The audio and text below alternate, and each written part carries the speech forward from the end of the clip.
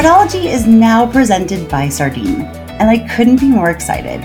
You'll get to meet their founder, Soups, and some of the team later this quarter, and you'll hear a bit more about why they've caught the attention of some of the smartest fraud leaders I know throughout crypto, fintech, financial services, and e-commerce. Thanks again to Sardine for supporting this episode of Fraudology. I hope you enjoy it.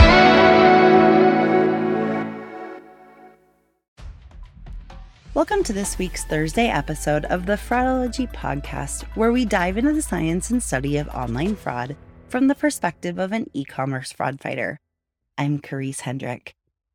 I've heard from many of you that Tuesday's episode was really insightful, and today you'll get to hear Shoshana and I tie it all together and talk more about how this specific group or organization, we don't really have a name for them. I did ask the retailer group just kind of to have some levity the other day in one of our messaging groups, hey, what should we call them? And one retailer said that they call them internally the manipulators because they will manipulate every situation that they can. And sometimes they'll even see them try to hit the back button at just the right point or, fill things out. They're really trying to manipulate the systems. My idea was shapeshifters because I think one of the most novel things that I've seen as understanding this bigger picture is just how they have so many different tools in their fraud toolbox, so to speak, where they may start with account takeover on stored cards. If there are certain roadblocks put in place, then they'll quickly move to other things, whether it's account takeovers on other payment methods, or they'll move to new account fraud. And sometimes it's triangulation, as Shoshana and I talked about last week. Other times they're shipping to reshipping mules in specific parts of the US that often are port cities where that merchandise will most likely be shipped overseas. Sometimes they'll do gift card fraud in purchasing or redemption. I mean, there's just so many different aspects, but there are certain core things that we can identify in kind of the metadata, so to speak, that ties them all together. I promise, I really hope that I'm not blowing this out of proportion, but I have had many people gut check me, including the brilliant Shoshana Meredy, on this along the way, as well as 40 or 50 plus retailers who are all saying, no, these are all tied together. This is all the same core group. And one of the bigger things that we talk about on today's episode is how this group has been able to scale. And I'm going to give a warning, especially if anyone's an empath like I am, it's a disturbing topic. One of the hindrances of why triangulation fraud and retail reshipping fraud and organized retail theft has not been at a massive scale is because bots are often detected. And so you need humans and it can only take so much time. But if you have a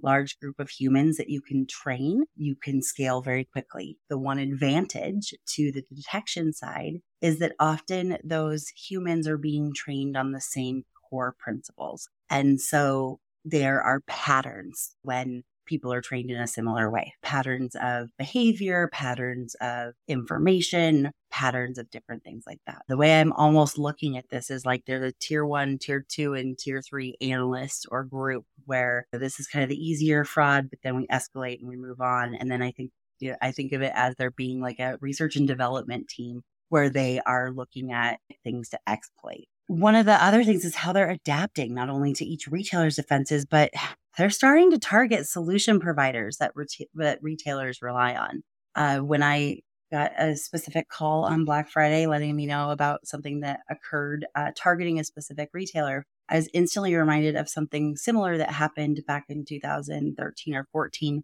when I worked for the Trade Association and was advised that one of the core transaction monitoring services at the time, they're no longer really in business now, not just because of this. I think they were acquired and other companies moved on. But anyway, that they suffered a similar attack or a similar outage as this one that was reported recently. I'll talk about it a little bit more in a minute. And I remember thinking at the time, oh my gosh, this is the wave of something new. If they're starting to target the solution providers behind the ones that allow merchants to identify suspicious activity and fraudulent transactions, then we're really in trouble. But that didn't happen again, to my knowledge. And I think a lot of that is solution providers, for the most part, have been, very thoughtful about their, SOC 2 compliance and other types of security, as well as the companies that they let in as customers, right? Once they let companies in on their API in it within their quote unquote environment, then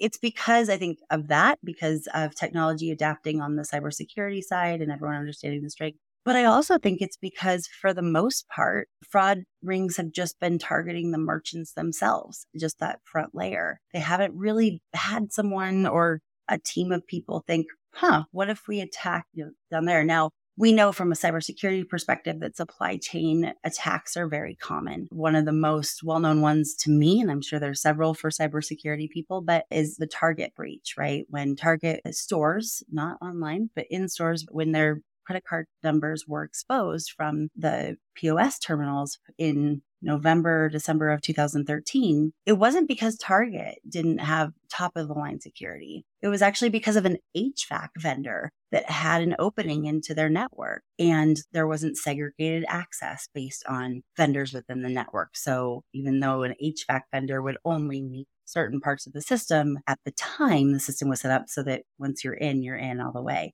Supply chain issues, I think, are now going to become a thing of the future for fraud prevention. And I say that knowing that there are a lot of solution providers that listen to this podcast. So I really want to stress how important it is for you guys to make sure that your SOC compliance and that your cybersecurity are really top notch. You're not just hiring some Joe Schmo, as they say, and who's checking the boxes, the requirements, but really testing every piece more than ever. All of this is happening with this group. It's going to keep happening. I mean, if it worked, they'll keep doing it, right? And they'll keep doubling down and tripling down. So here are a couple ways that I've seen them target solution providers in the last 4 to 6 weeks. For instance, they seem to be testing what third-party domains. So this is particular to core fraud solutions like transaction monitoring systems, case management systems, whatever you may call kind of that first core solution provider that helps with assessing risk with internal information, external information, etc. And this came from a solution provider that has really unique insight into the customer journey and what things are done on the website prior to checkout. So they seem to be testing what third-party domains and scripts they can get away with blocking. It's almost like they're peeling away the site to reduce visibility into what they're doing. So this includes peeling away JavaScript. They're essentially trying to make it so that they can be hidden to JavaScript and JavaScript can't pull out any of the information from their transaction. Knowing which solution providers rely heavily on obtaining data from their merchants via JavaScript, they've been able to greatly impact the performance of those solutions. So the API still works, but the responses won't be as strong or as detailed. And oftentimes they're really peeling away the pieces that would possibly indicate that they're a fraudulent order or a fraudulent, or a bad actor. Additionally, over Black Friday, and this is what I just referenced a minute ago, and a little bit on Cyber Monday, not as bad though, at least 2 solution providers that a high number of retailers and online merchants rely on for verification purposes were targeted, causing multiple outages throughout the day. I can and will say only so much, but based on a variety of factors, the working theory of many companies that I've been in touch with is that this is connected to this very large group that is targeting retail relentlessly right now. There's a lot of things you can tell. Now, granted, the third-party providers have the data of who attacked them, but you can tell based on what orders went through and what identifiers were bypassed, etc. It's really quite smart, if not incredibly terrifying, using a real world example. And this is just kind of an analogy, so to speak, or just a metaphor. I don't know which one.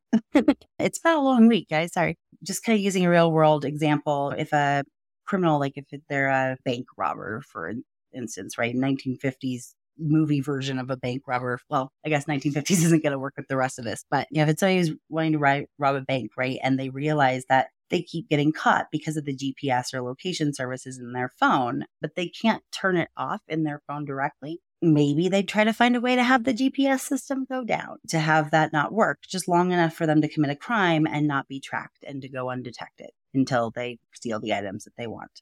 And that's really what we're seeing. And that's one of the biggest reasons why this is so terrifying. The other is that they're adapting so quickly and they're morphing. And so we can't just say, okay, this is the one MO. The report I drafted over the weekend where this is their first preference, but then second, third, first, and if not that, this, it's complex. But Several things are really clear as we keep learning more about this group and their capabilities. They're changing the game, and calling fraud a game, it kind of makes it sound light. But I also try to stay away from warfare analogies, though it does feel like somebody on that side read The Art of War, that's for sure. Everything is really changing. The companies, both on the merchant and the solution provider side, that have been continually adapting and continually, research and development and really trying to be adaptable and identify as much as they can are the ones on the front line of this that are catching more. Unfortunately, we on the good side cannot move as fast as the bad side, right? There's so many factors into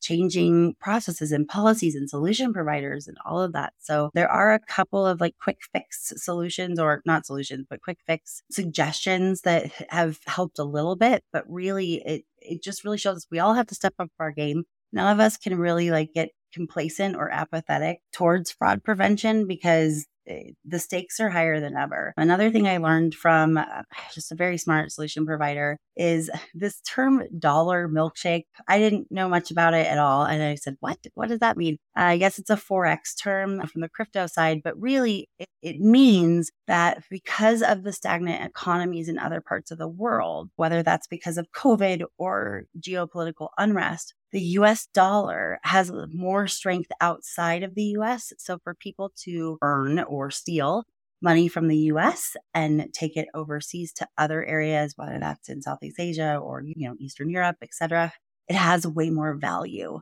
So there's more of an incentive for there to just be an all-out war. There's probably some other reasons too, but those are the bigger ones. That's one that I've heard that could really factor in on why this is happening. Obviously, Shoshana and I talk about how the holidays are also a factor. They know that there's an endless number of consumers who want a good deal, especially with, the impacts on the economy here in the US. I think understanding that they're even worse in other parts of the world, this is impacting. That's why so many want to steal from us. In addition to changing the game, they know more about us than we know about them.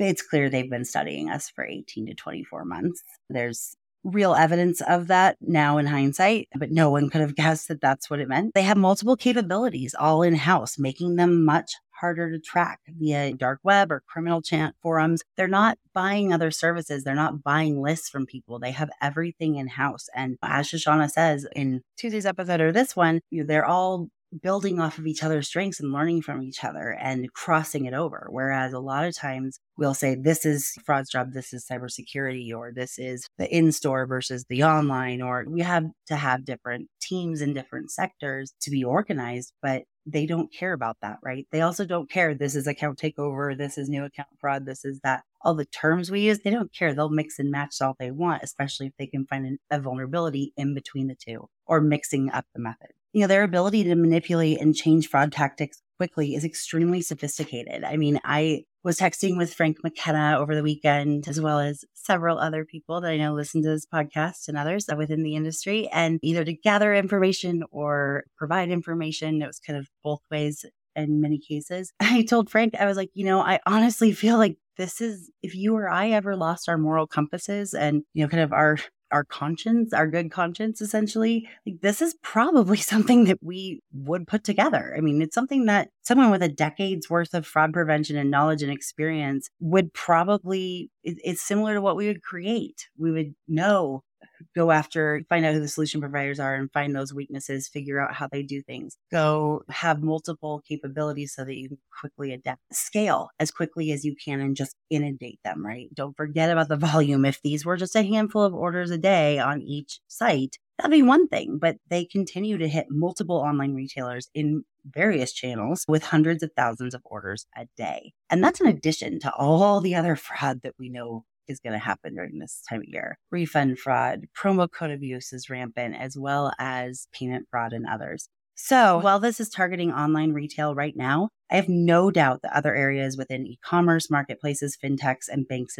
and financial institutions will be targeted soon. Provided many examples of this over the years, I think, on the podcast, or when I speak at events as well, that account takeover only started impacting a small group of merchants. We'd heard about it from the banking side, but not a ton. And then all of a sudden, online gaming just got hit real hard with account takeover. And over the last 8 or 9 years, now it's spread out into any area of e-commerce or fintech or banking or financial services where there's login information.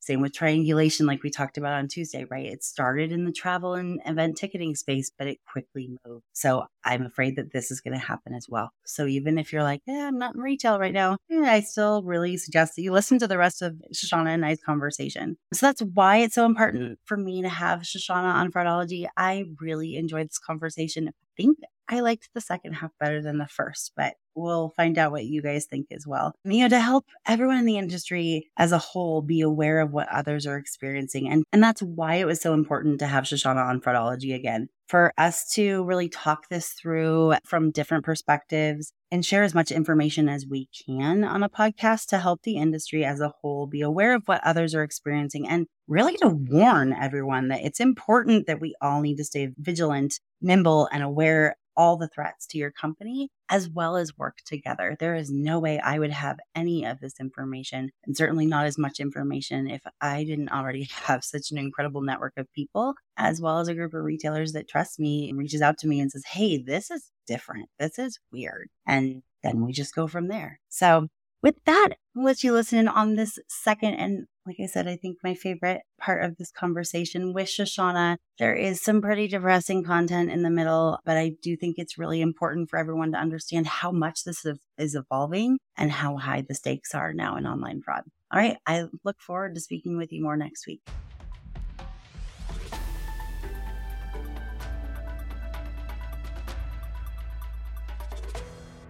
But I think, because you're obviously completely right about this, I think that brings us back to why collaboration is really essential to be successful in combating the scale leading to the preparation and the efficiency and the sheer complexity of this type of fraud. Like if you're having the situation where you're like, well, clearly been scoping us out for months.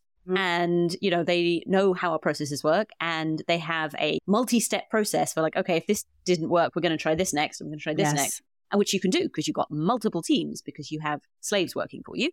Yeah. And they don't have anywhere to go and they're working long hours and there's no overhead for the organization because they're getting the items for free on mostly American credit cards right now, but it could change. I mean, though PSD2 and all of that an SCA has helped your side of the ocean, the Atlantic Ocean a lot better. It's primarily US, this one. I think that's a big part of it. Yep. No, I hadn't thought of that. It's not the only one, but I think that is a big part of it. But given that situation, you need to be telling each other what you're seeing and what works. Otherwise, you're just going to take too long to put the pieces together yourself. Well, and to your point, right? Like the reason why they're so successful is because they are collaborating. Because they are all working together, because all of the pieces are feeding together and having, oh, hey, we got this piece of information over here, or we already used this person's social security number, but we have their credit card. Why don't you go put it over here? Like they've got all of these pieces, or the cybersecurity side has hacked somewhere or breached somewhere and they give all the data to the monetization side. They all have to work together and they all don't have a choice to work together because they can't leave. And so unfortunately, when survival is your only choice, you're going to have to try to get good at it. And it's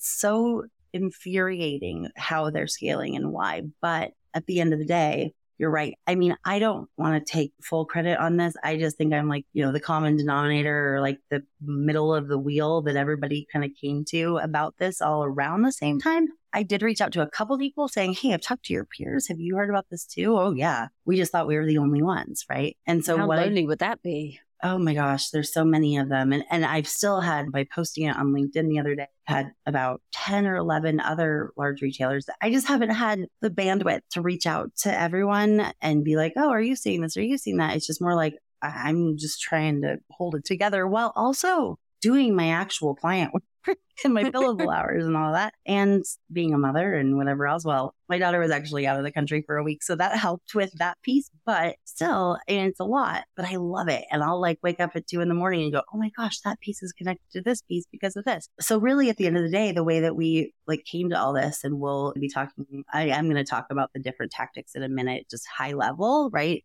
Not going to give details on this call. If you are listening and you are a retailer and any of these things sound very familiar, you can reach out to me or my assistant at info@chargelyticsconsulting.com. I'll put it all in the show notes. and we can get you. I put together a 5-page report on this, but I'm trying to be as protective of this as possible, because once this gets out anywhere, then we lose our competitive advantage. And I also want to protect the merchants who have shared, hey, we found this one thing that helped us find it, and other people are frantically writing it down. But at the same time, I think it's critical. So it took me a little bit to realize that the first issue, the account takeovers, thinking it was due to a data breach and all of that, was connected to this second wave.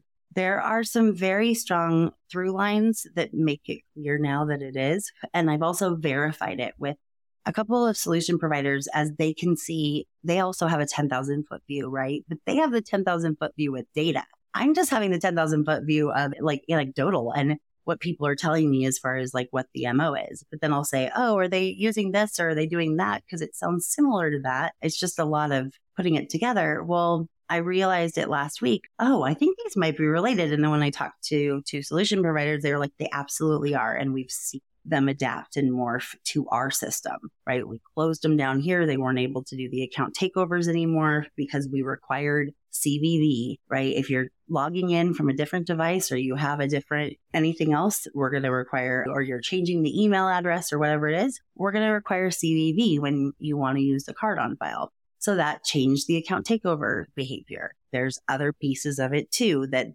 some of these providers that were hit first and that identified it first were able to say, okay, well, we're not going to let you do that anymore or this anymore. So then they changed again. Then they started to target different retailers. So now I had new retailers contacting me going, why is this happening all of a sudden? And I'm like, well, it was happening to those guys over there for a month, but it's happening to you now. And that's normal, right? Like that we expect to see. Oh, like, yeah, totally. ATO, cool. Okay. And these merchants have closed it down. Now they're moving on somewhere else. Yeah. Nobody usually thought initially it's just one. Like, oh, this is going to have a next stage. Yeah, I know. And I was having the hardest time trying to figure out how to put that in the report, right? I was like, tier 1, tier 2, like tactic 1, tactic 2, because this is obviously their preferred method.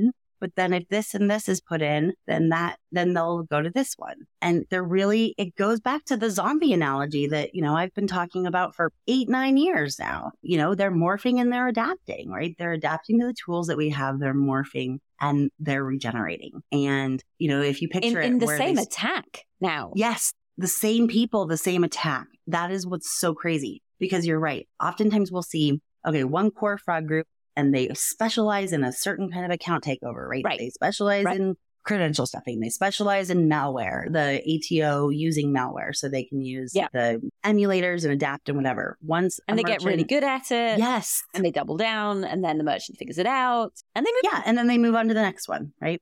But now we're seeing where, if you imagine it as, they first target merchants 1 through 5, right? With tactic A. And then tactic A doesn't work anymore. So now they go to tactic B to merchants 1 through 10. And then they hit that as hard as they can until they can't do tactic B to some of those merchants. So now, I'm sure there's like a whiteboard somewhere or like a big board somewhere that says like, no longer go with this one on this website, or if they use this provider, don't use that one, but go to this one, because now it's all over the board. But I've seen about 4 very clear tactics, and then there's a couple variations for each of them based on the same group. And essentially they are, and I swear, I probably, to people listening who aren't like career fraud fighters and who may be on the solution provider side, or who are just like curious, or who are in AML or cybersecurity and are curious about fraud, like, I'm afraid that I sound like a Looney Tune, but I swear, maybe I am. It's like it's like just after Black Friday. It's about to be Cyber Monday. This is a massive fraud attack that you've been helping coordinate prevention for the last 3 weeks.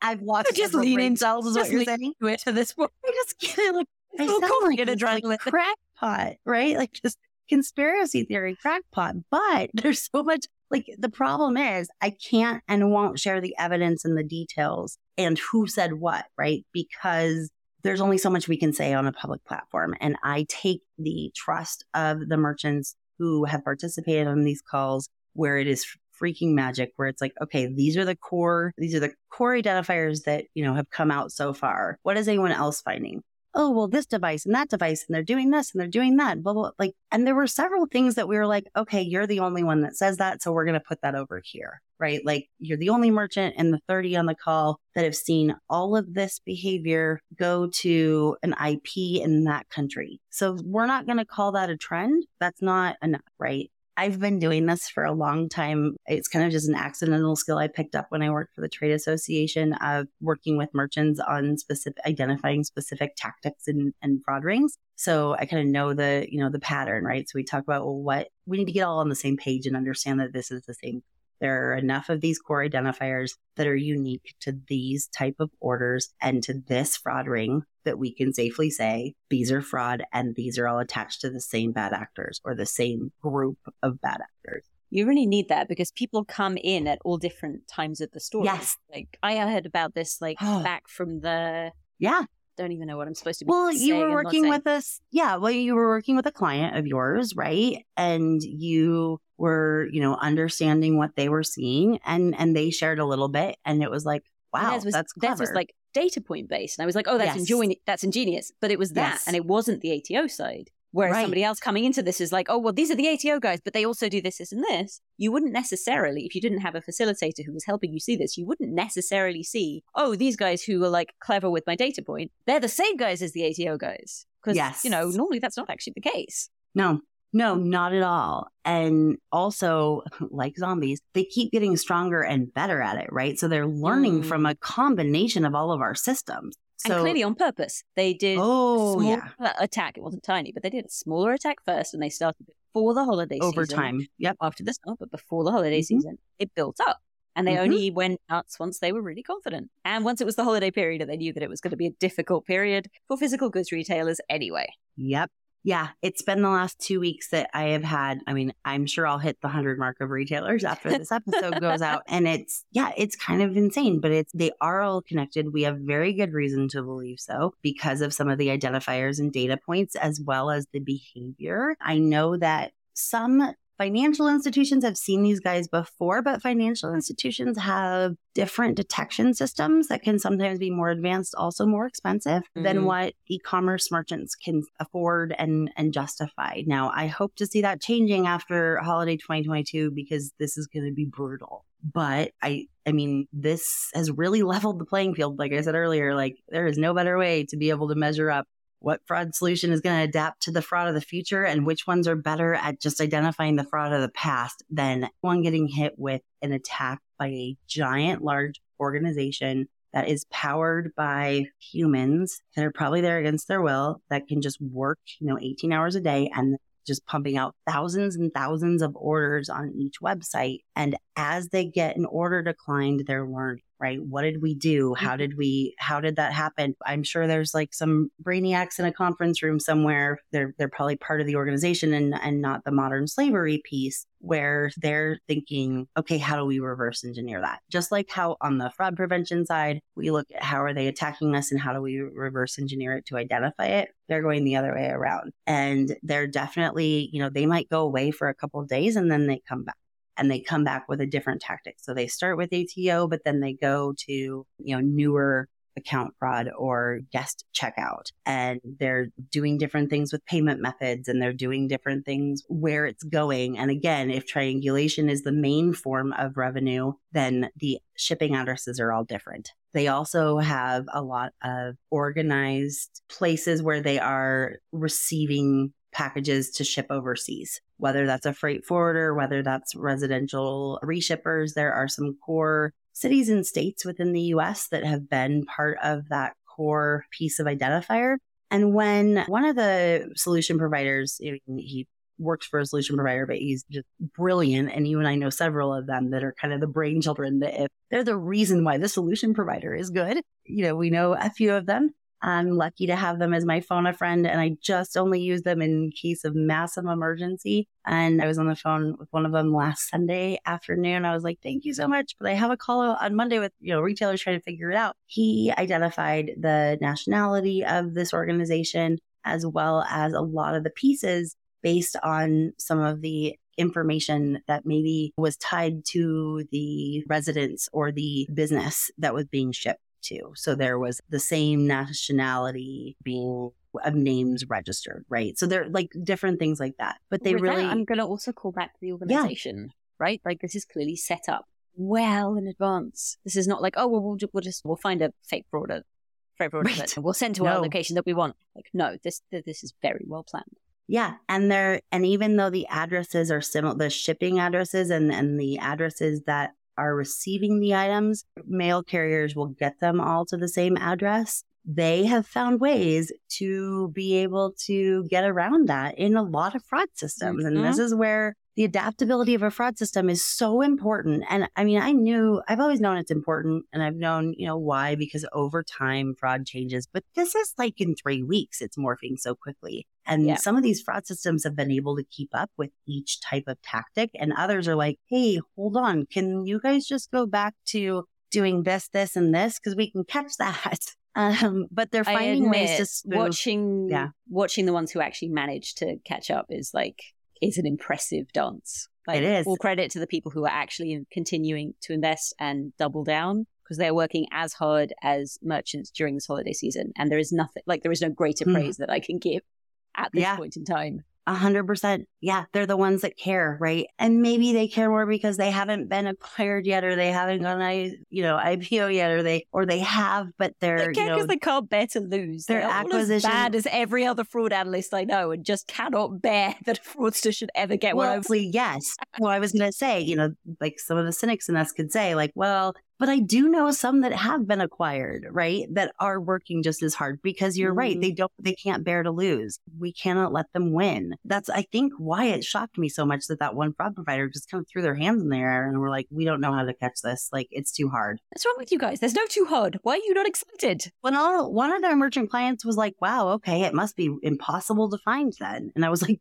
no, that's not the case at all. You have to try. Another one of their clients said, well, you know what? Then we'll just do our own thing and we'll figure it out. And we're not really going to use you anymore after the holidays, or, whatever they're deciding the plan is. But like, their dependency is no longer on that provider. They are no longer, taking their recommendations for what to cancel and what to save and everything else as Bible. They're just taking it as one data point. And they are working a bazillion hours to try to catch up, because they were relying, the company they were relying on to help them so much is unreliable. But then that's interesting, because it sounds like they are seeing, I don't want to be predicting this, but what I was saying earlier about like, look, this is very successful. It's not going to go away. We need to be more prepared for this kind of thing. Mm-hmm. That implies that the merchant you're speaking about is also like potentially planning for, we hope it won't happen, but if this is now a new trend we have to prepare for, we're going to make damn sure we're prepared. Yeah. And this specific merchant, it's because of really good hires that they made a couple years ago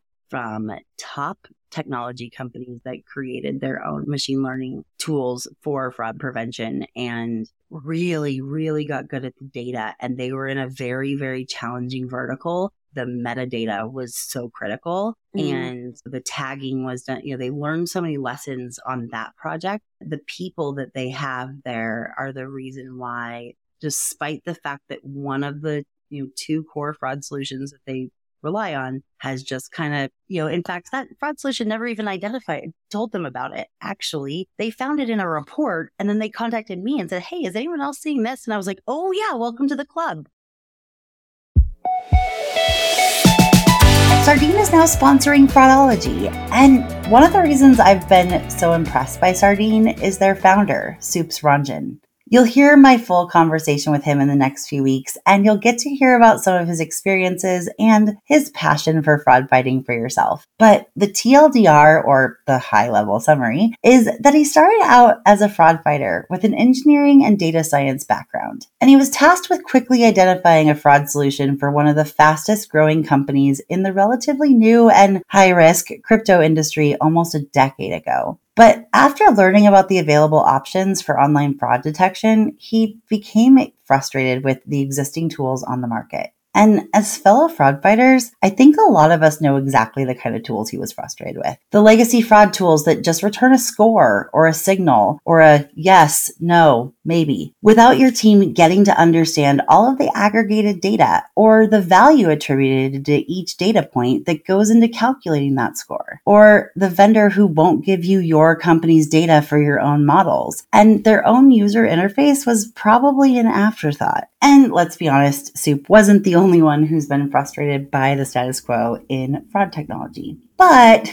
not all of us are able to rage quit our jobs, recruit a few of the smartest risk engineers we've ever known, and go build a fraud platform that is truly built by the fraud squad for the fraud squad. A platform for KYC, AML, and payment risk all in one product that lets the client company decide how to best use the massive amounts of data that's available to them. And that's pretty much exactly what Soups did a few years ago. And the result of those efforts has become one of the fastest growing solution providers in fraud that I've seen in many years. And that company is Sardine. To learn more about Sardine or to book a personalized demo, you can go to www.sardine.ai or just click the link at the top of the description for today's episode.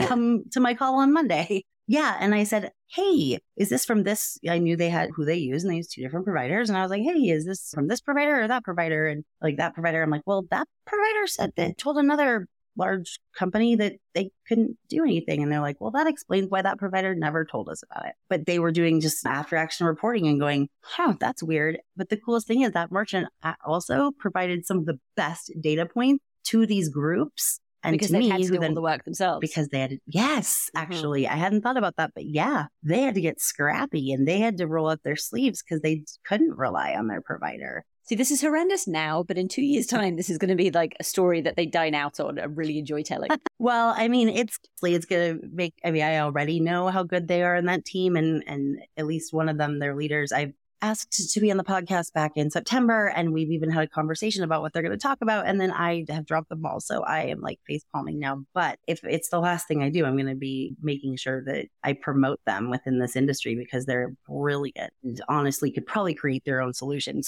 But to your point, they did a lot of the work. And that's what a lot of the merchants I've talked to have been like, we didn't know what we were getting ready for, but we've been getting ready, right? We've been trying to study the new adaptions. We've been trying to learn about newer technology that's going to keep up with what the fraudsters have. We've been studying Telegram channels. We've been looking at this. We've been trying to figure, what are the technology and processes and positions that we need so that we can be adaptable. So those are the ones who are, now granted, we haven't seen chargeback reports for these yet. Actually, there's a few that have gotten them from, the ones that were hit early have gotten them from September and October. But I can tell you that they know more details about these groups than anyone else, the companies that are doing it right. And the ones that aren't, that are working on the weekends and texting me at 2 a.m. on a Saturday. And, I have my ringer off and they know that. So when I got this morning, I woke up at 4 and I was like, I had 2 or 3 text messages from the middle of the night from fraud providers. They were working through the night. Because they're working through the night. Yep. And they're like, hey, heads up, this is happening, that's happening. So I'm getting it in real time and keeping it all straight. But I have been able to, and it's those commonalities, right? It's once a fraud analyst, always a fraud analyst, where you could for trend analysis. And it's like, you're like the 5th person to say that one random thing about the type of device or their naming conventions for emails or the email alias piece or what domains they're using or what type of phone numbers, or are they using the victim's phone numbers, or are billing and shipping being correct? Like there's so many different variables. And even though the tactics are morphing and changing into different pieces, and now actually there's a third piece that I haven't mentioned where, there's several, but the core ones are obviously account takeover using stored credential or stored payment method. First, it was one of the bigger digital wallets on file and stored credits and loyalty points. Then it was whatever stored Visa or MasterCard, Amex, or Discover they had on their account. And sometimes they would change the shipping address before it was shipped to go to the person who'd ordered it for triangulation or one of these reshipping ports to send overseas. Other times they would wait to place the order and call customer service. And I actually have had to do this once for a legitimate reason. Oh my gosh, I forgot to update the address that I moved to. Right, because you just moved. Yes. Because I just moved a couple months ago. Right. And legitimate customers do this. Exactly right. Legitimate customers do this. But these guys are also doing this because they know your systems. They know that if they were to change the address before checkout, that it would be declined.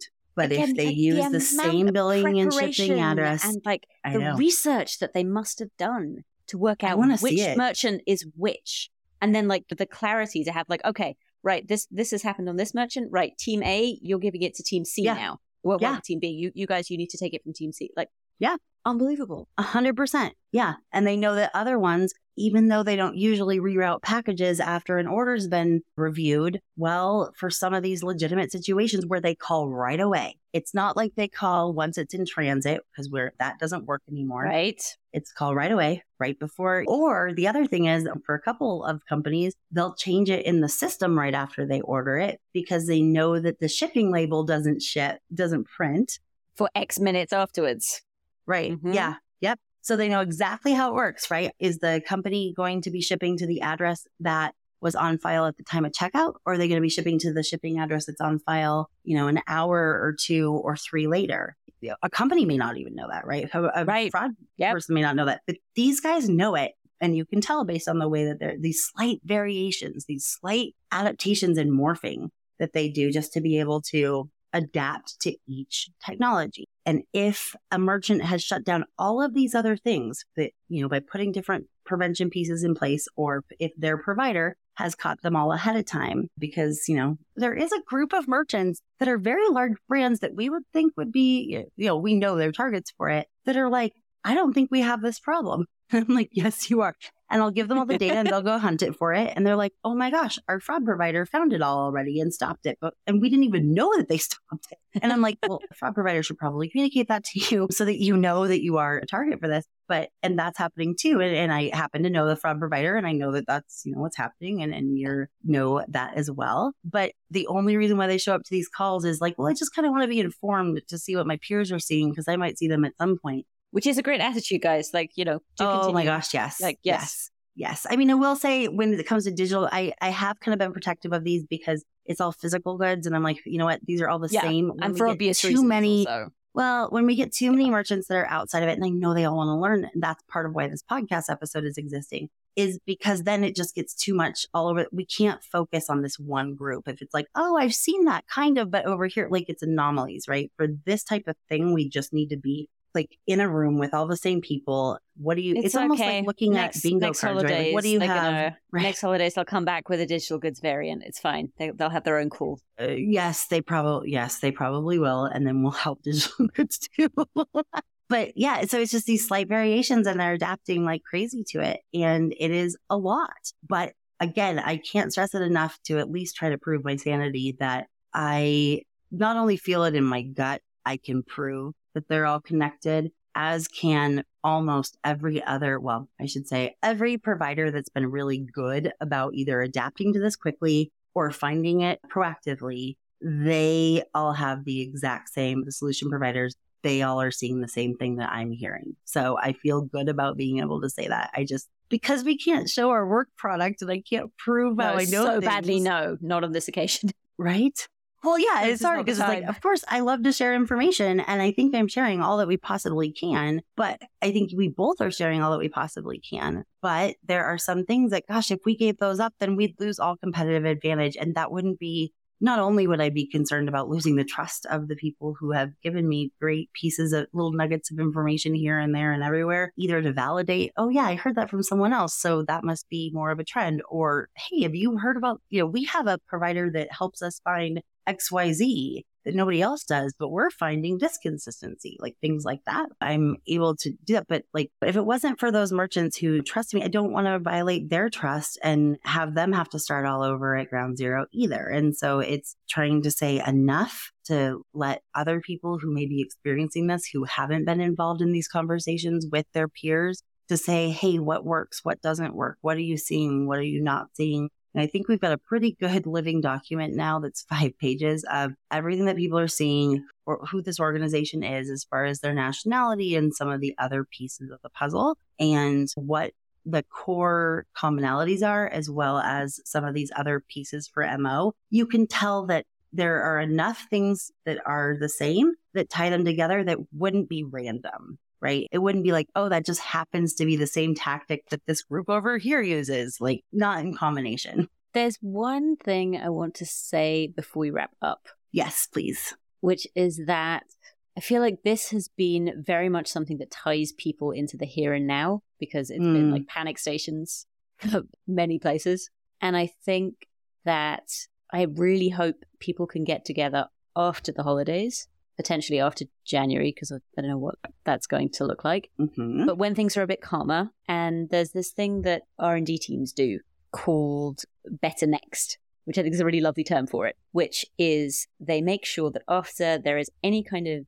incident, something breaks or something doesn't work as well as it's supposed to, or whatever, they have what they call a Better Next, which is to work out how you can do it better next time. Like, not in the sense of like, everybody sucks, this is terrible, it broke, but like, well, stuff happens. How can we improve? Yeah. So how do we do it better next time? And I think there have been a lot of retailers who've done a really stellar job this time and have dealt with a situation which really was unforeseeable. And some of that is because some of them were so good.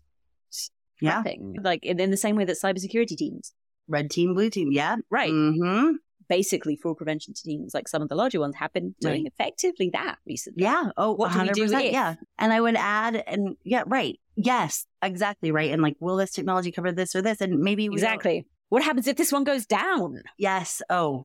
And like some people are preparing more, and I think that we have seen that does have an impact. And I think having individual teams have their own Better Next and having more of a collaborative one to share what really works and what's worth it going forward is really, really worth doing, particularly now, in case this is the sign of a weather change. And this is something we need to be more on top of. Well, and because it's so successful, I think you and I both are concerned that this is a sign of a weather change.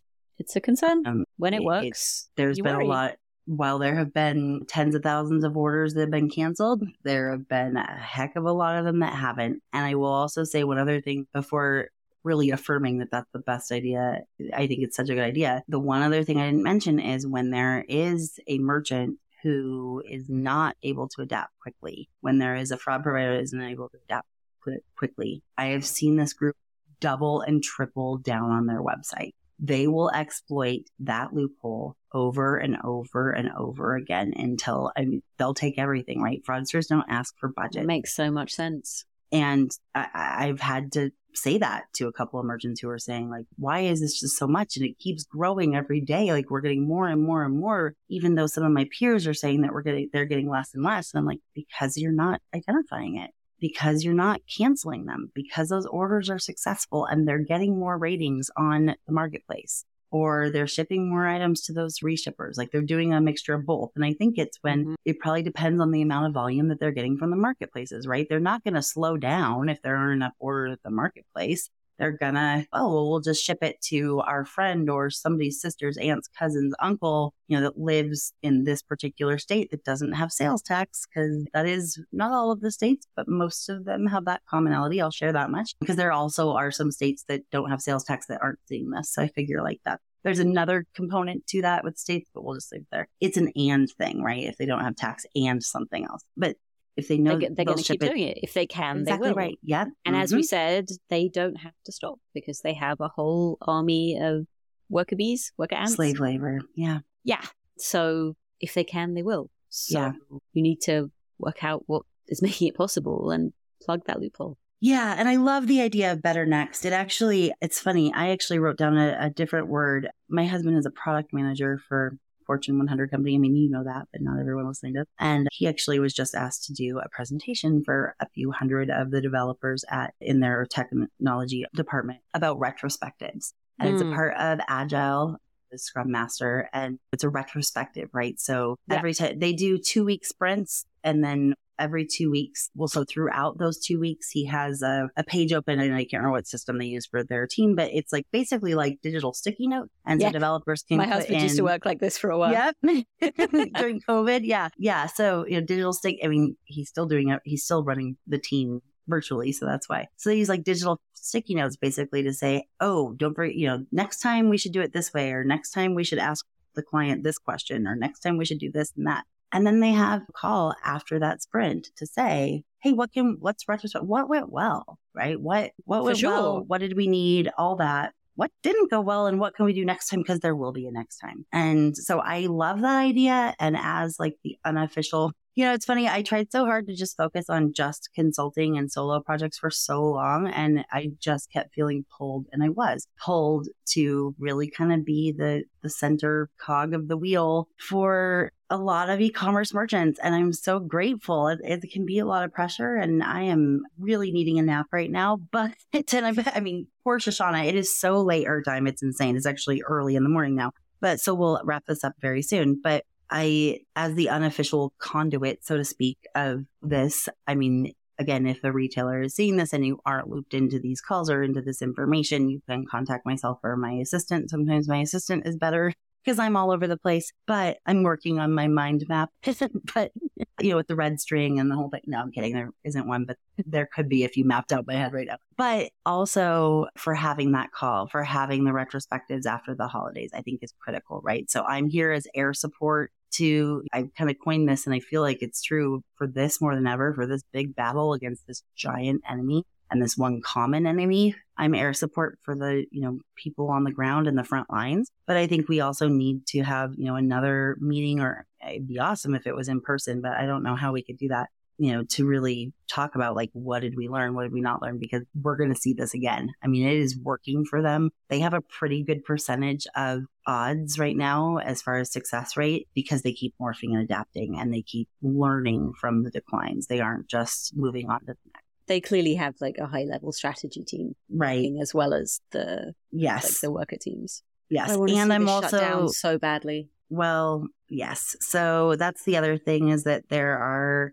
some steps and conversations I have had with some very high up officials within the U.S. law enforcement and federal that just getting this on their radar and putting it and teaching it to them, etc. I don't know anything for sure if they're going to pick up the case or anything like that, but I do know that this is something big enough to where that warrants the attention. And I'll be having guests on the podcast soon for that. And I think it's also fair to flag that they care, right? Because I think sometimes fraud folks feel a bit alone from that perspective sometimes. And my impression is that like really they genuinely do care and would like to help and are as horrified by the situation as any of your listeners. Well, and they know that, and this will be talked about in the episode with Ian and Terry, which might come out next week. I keep saying next week, but like, no, but now it's got to be next week, right? I know. Now it's like very irrelevant. Right. It's very relevant, yes. But also going to have two of the most senior leaders of two different, very large government law enforcement agencies talking together about some of the crimes and really like terrifying things from war to terrorism to human trafficking to child exploitation that financial fraud funds, that fraud using stolen credit cards on e-commerce funds, that fraud targeting peer-to-peer money transfers and banking and financial institutions and fintechs fund. And that they want to work with e-commerce companies. They recognize that their agencies were not prepared and not knowledgeable and not, I don't know, the word that keeps coming to my brain is, but just they were kind of apathetic 10, 15 years ago. I tried, a lot of people tried, but I think it was because there was lack of education and there was lack of federal support. And in the last few years within the US anyway, and I know it's happening in the UK as well. Yeah, whether it's, I'm biased, but I will give a shout out for the UK here because they are like they've really like well ahead on a lot of levels. And I know that has not been easy and they have really invested in it. And there are some excellent people, one or two of whom are actually quoted in the book. Now that I think about it, there are really excellent people working very, very hard to try and change everything from like the perspective inside law enforcement to legislation to consumer education. And like it is a massive task and they have not thrown up their hands and just given up because they were daunted by the size of it. And they're starting to see some pretty impressive outcomes. I know there was a headline today about, some one-time password bots that were shut down, which one-time password bots are also a part of this whole thing. It's like phase or tier or whatever we're calling it, 4 or 5. If MFA is included in your process, they have a department to get around that too. But it's really impressive what the UK has built. I don't think the US is anywhere close to that right now, but it's encouraging to see one country do it and see that it can start to pay off. It was a shaky start, but of course it was going to be. you're not going to adapt right away. But yeah, so I am encouraged by that. I don't have anything for sure, but I will say that I will just continue to provide as much support and resources as I can in kind of being the glue that holds this group together and that hold consistent meetings for them to talk to each other throughout the holiday season. That's already on the books. And then after the holiday season, I think we should have a pretty large retrospective or better next, kind of go over the document again and say, okay, well, what else did you learn or what else worked? And I think that there will be some companies that will be switching providers this year, and that will be music to some people's ears, not to others. I think it's really important for those in sales who are still listening to this episode to know that it's important for you to know if your solution is, the right one or not. That is not something that I will tell you in a LinkedIn message. I get that sometimes. Like, hey, can you just tell me how we are compared to our competitors? It's like, no. I mean, A, it's anecdotal. B, I don't want to be sued. And C, like, that's the kind of thing that comes out in an engagement when we talk about your go-to-market strategy. That is not a simple thing I can just reply to that way. But I think also internal processes, though, right? Like, yeah. also in terms of merchants, internal, which is also honestly something that, like, right. Ask your current clients, right? How good are we doing? Or look at their chargeback rate, or look at their everything rates, right? Figure it out. And from the perspective of this being also something that fraud teams need to be handling themselves in better next, like, what worked this time, what didn't work, what do we have to change, not because it was wrong, but because, like, now the situation's changed, we need to adapt. Well, and you're right. I think actually consultancy for that wouldn't be a terrible idea either. Well, yeah. And I have been working with at least 2 fraud providers. I mean, I already was before this occurred, but I've been letting them know. For merchants. Oh, yeah. Merchants are being thrown into a really difficult situation that, maybe some of them are not prepared for because it's new and scary. Mm-hmm. Yeah. And for one-on-one merchants, I am definitely, offering. I've been offering that and doing that. I think from the group perspective, for me, it's hard to charge for access to your peers. I know that that's something other people charge for, and I think there is a way to do that in a fair way, but I just don't want to, and I may be working towards that. I think the universe and everybody who blows up my phone on a daily basis whenever anything in fraud happens are telling me something, and I don't want them to stop, by the way, if that's one of you, but because one way or another, as much as my family might be like, can it not happen on Thanksgiving? Can it not happen, when we're on the way to somewhere? But, everything else. I do feel that's an especial unkindness, actually, with that. This is bound to be on Thanksgiving. This is bound to be on Black Friday. This is bound to be over the weekend between Black Friday and Sunday. Yeah. Oh, yeah. And family, we're recording this around. before Cyber Monday, right? Yeah. Yeah. That's also the challenge. Well, I was talking to a fraud fighter yesterday for a very large retailer, and she was like, my kids feel so neglected in November and December. And while we were talking, like, her toddler was climbing on her and like talking everything. And she's just like, I get it. I remember I had a toddler during this time and it was hard because they don't understand. And I was joking that I think, one day there's going to be group therapy for children of fraud fighters of like, my mom had to check every single app I downloaded, and my dad had to do this and this and this. And I never saw my mom during the holidays. Or she was always glued to her laptop and saying bad words. Like, we were kind of joking about that the other day, like the things that our kids would say in therapy. And yes, I'm going a little bit off the rail there, but I do think that they're just kind of circling back to your better next comment. I first heard you talk about it, and I was thinking retrospective. I was thinking about the spec fraud trend, right? Like, what did we learn? What did we didn't? Because they probably aren't going away after the holidays, though they probably will slow down, or they'll spread out, right? They might go into digital goods. They might go into financial services. Like, this could be a thing for a while. I don't think they're going away until they're stopped in some way. But I think the other opportunity for that, and I almost see 2 of these, or like a one day in person, which again, from a logistics standpoint, the retailers are all over the country in the US. And there's a couple in the UK that have been joining these calls, but mostly for their US sites. Oh, actually, and we had a couple from Australia the other day, which was awesome, for their US sites. But another one is going to be, high level about this type of attack, right? I think so. I really think so. I think that was what you were getting at that I wasn't picking up yet was, we need to get one kind of closer up and then one 10,000 foot view of like, what can we do next time? What infrastructure can we build from a collaboration standpoint? Yes. Where we can communicate with each other faster, where you're not just relying on Carice to remember these random details, but like there's, a working document, or there's some thing that can help you collaborate on these specifics and best practices and everything in real time, where you don't have to wait every 2 weeks for a call. in case this is a new reality. Yeah. Yeah. And if it's not, then we'll still be better and faster. So great. And if it is, then before the next holidays, please.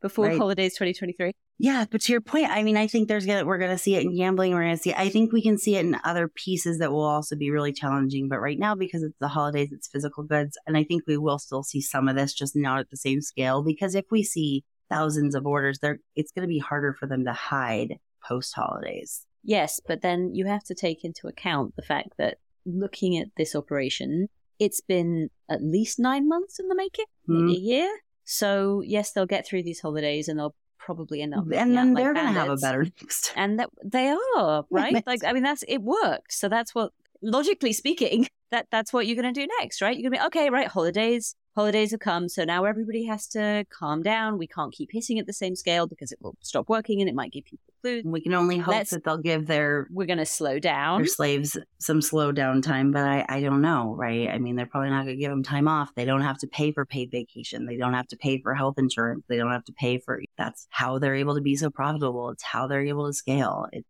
just, I mean, if I was them, right? I'd be thinking about, of course, your labor, right? It's awful what being, I know. For hanging around for down this. We know it would never be you, Shoshana. It's but okay. If I was them, I would be thinking, okay, which industries were not relevant during the holidays, but have something coming up soon afterwards? Yes, that was exactly where I was headed with that. Yeah, industries that I can think, which might start to be more relevant, and then you have something for your slaves to be doing, not at the same intensity, but everyone's keeping their skills honed, and in the meantime, your strategy people can start planning and start putting people to work to help prepare for what they're going to do next time the holidays come around.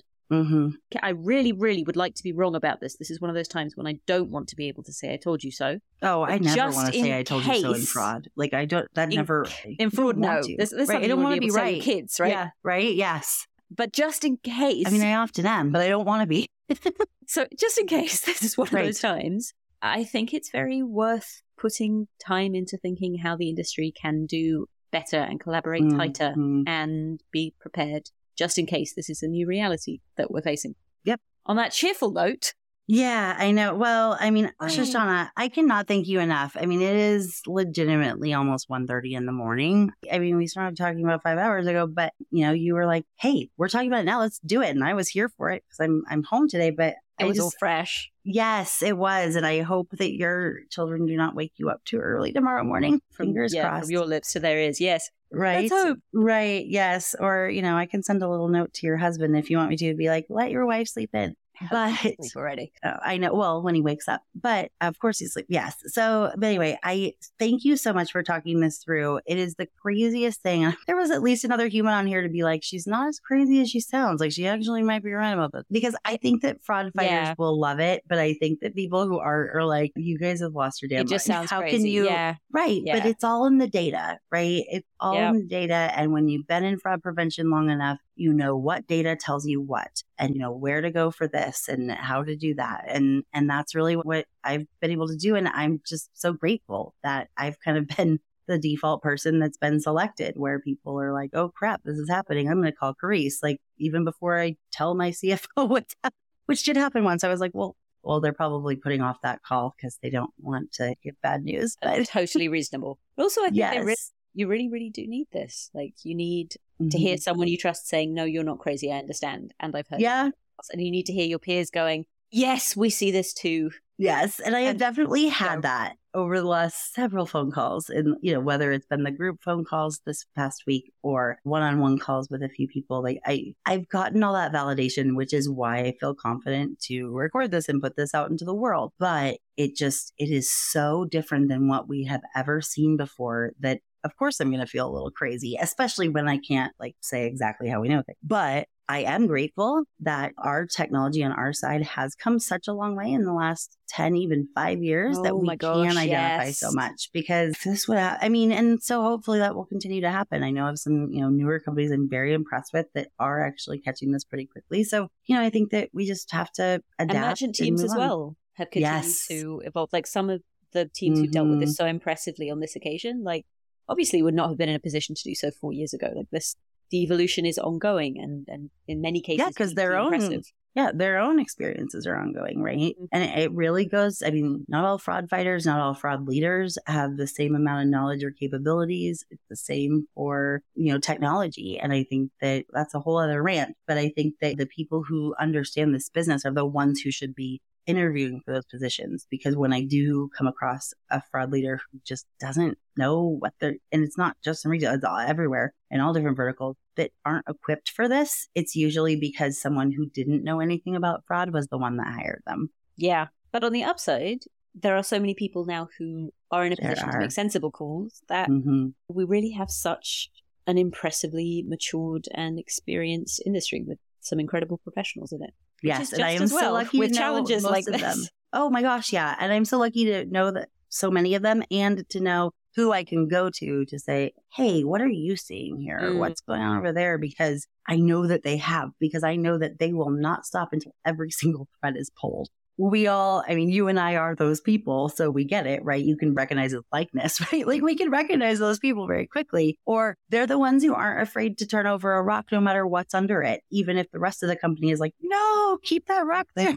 Those are, we're the troublemakers, but we can also be the problem solvers too at the same time. That is a genuinely positive note on which to end.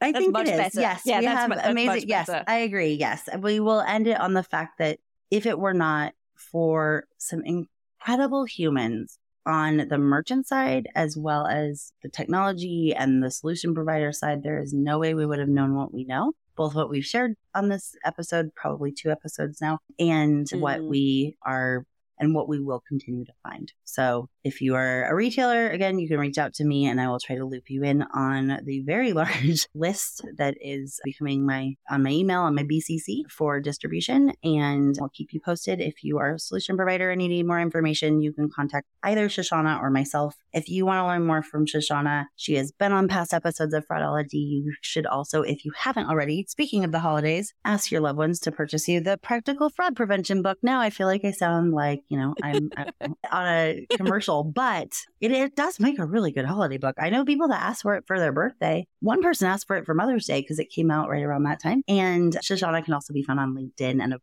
course, I will put a link to her LinkedIn page in the bio in the show notes. And she has been doing some incredible work with solution providers to help get their message out and to help advise them as well. So contact both of us. I am officially ending this before we hit the 2-hour mark, but thank you again so much, Shoshana. I am forever indebted to you. Thank you for being here.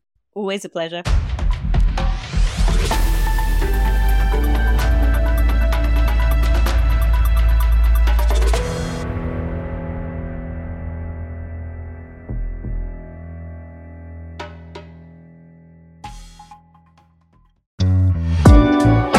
Thank you again to Sardine for sponsoring this episode of Fraudology and for supporting information sharing and collaboration across the FraudFighter ecosystem. You can learn more about the team and their mission at Sardine via the link in today's episode description.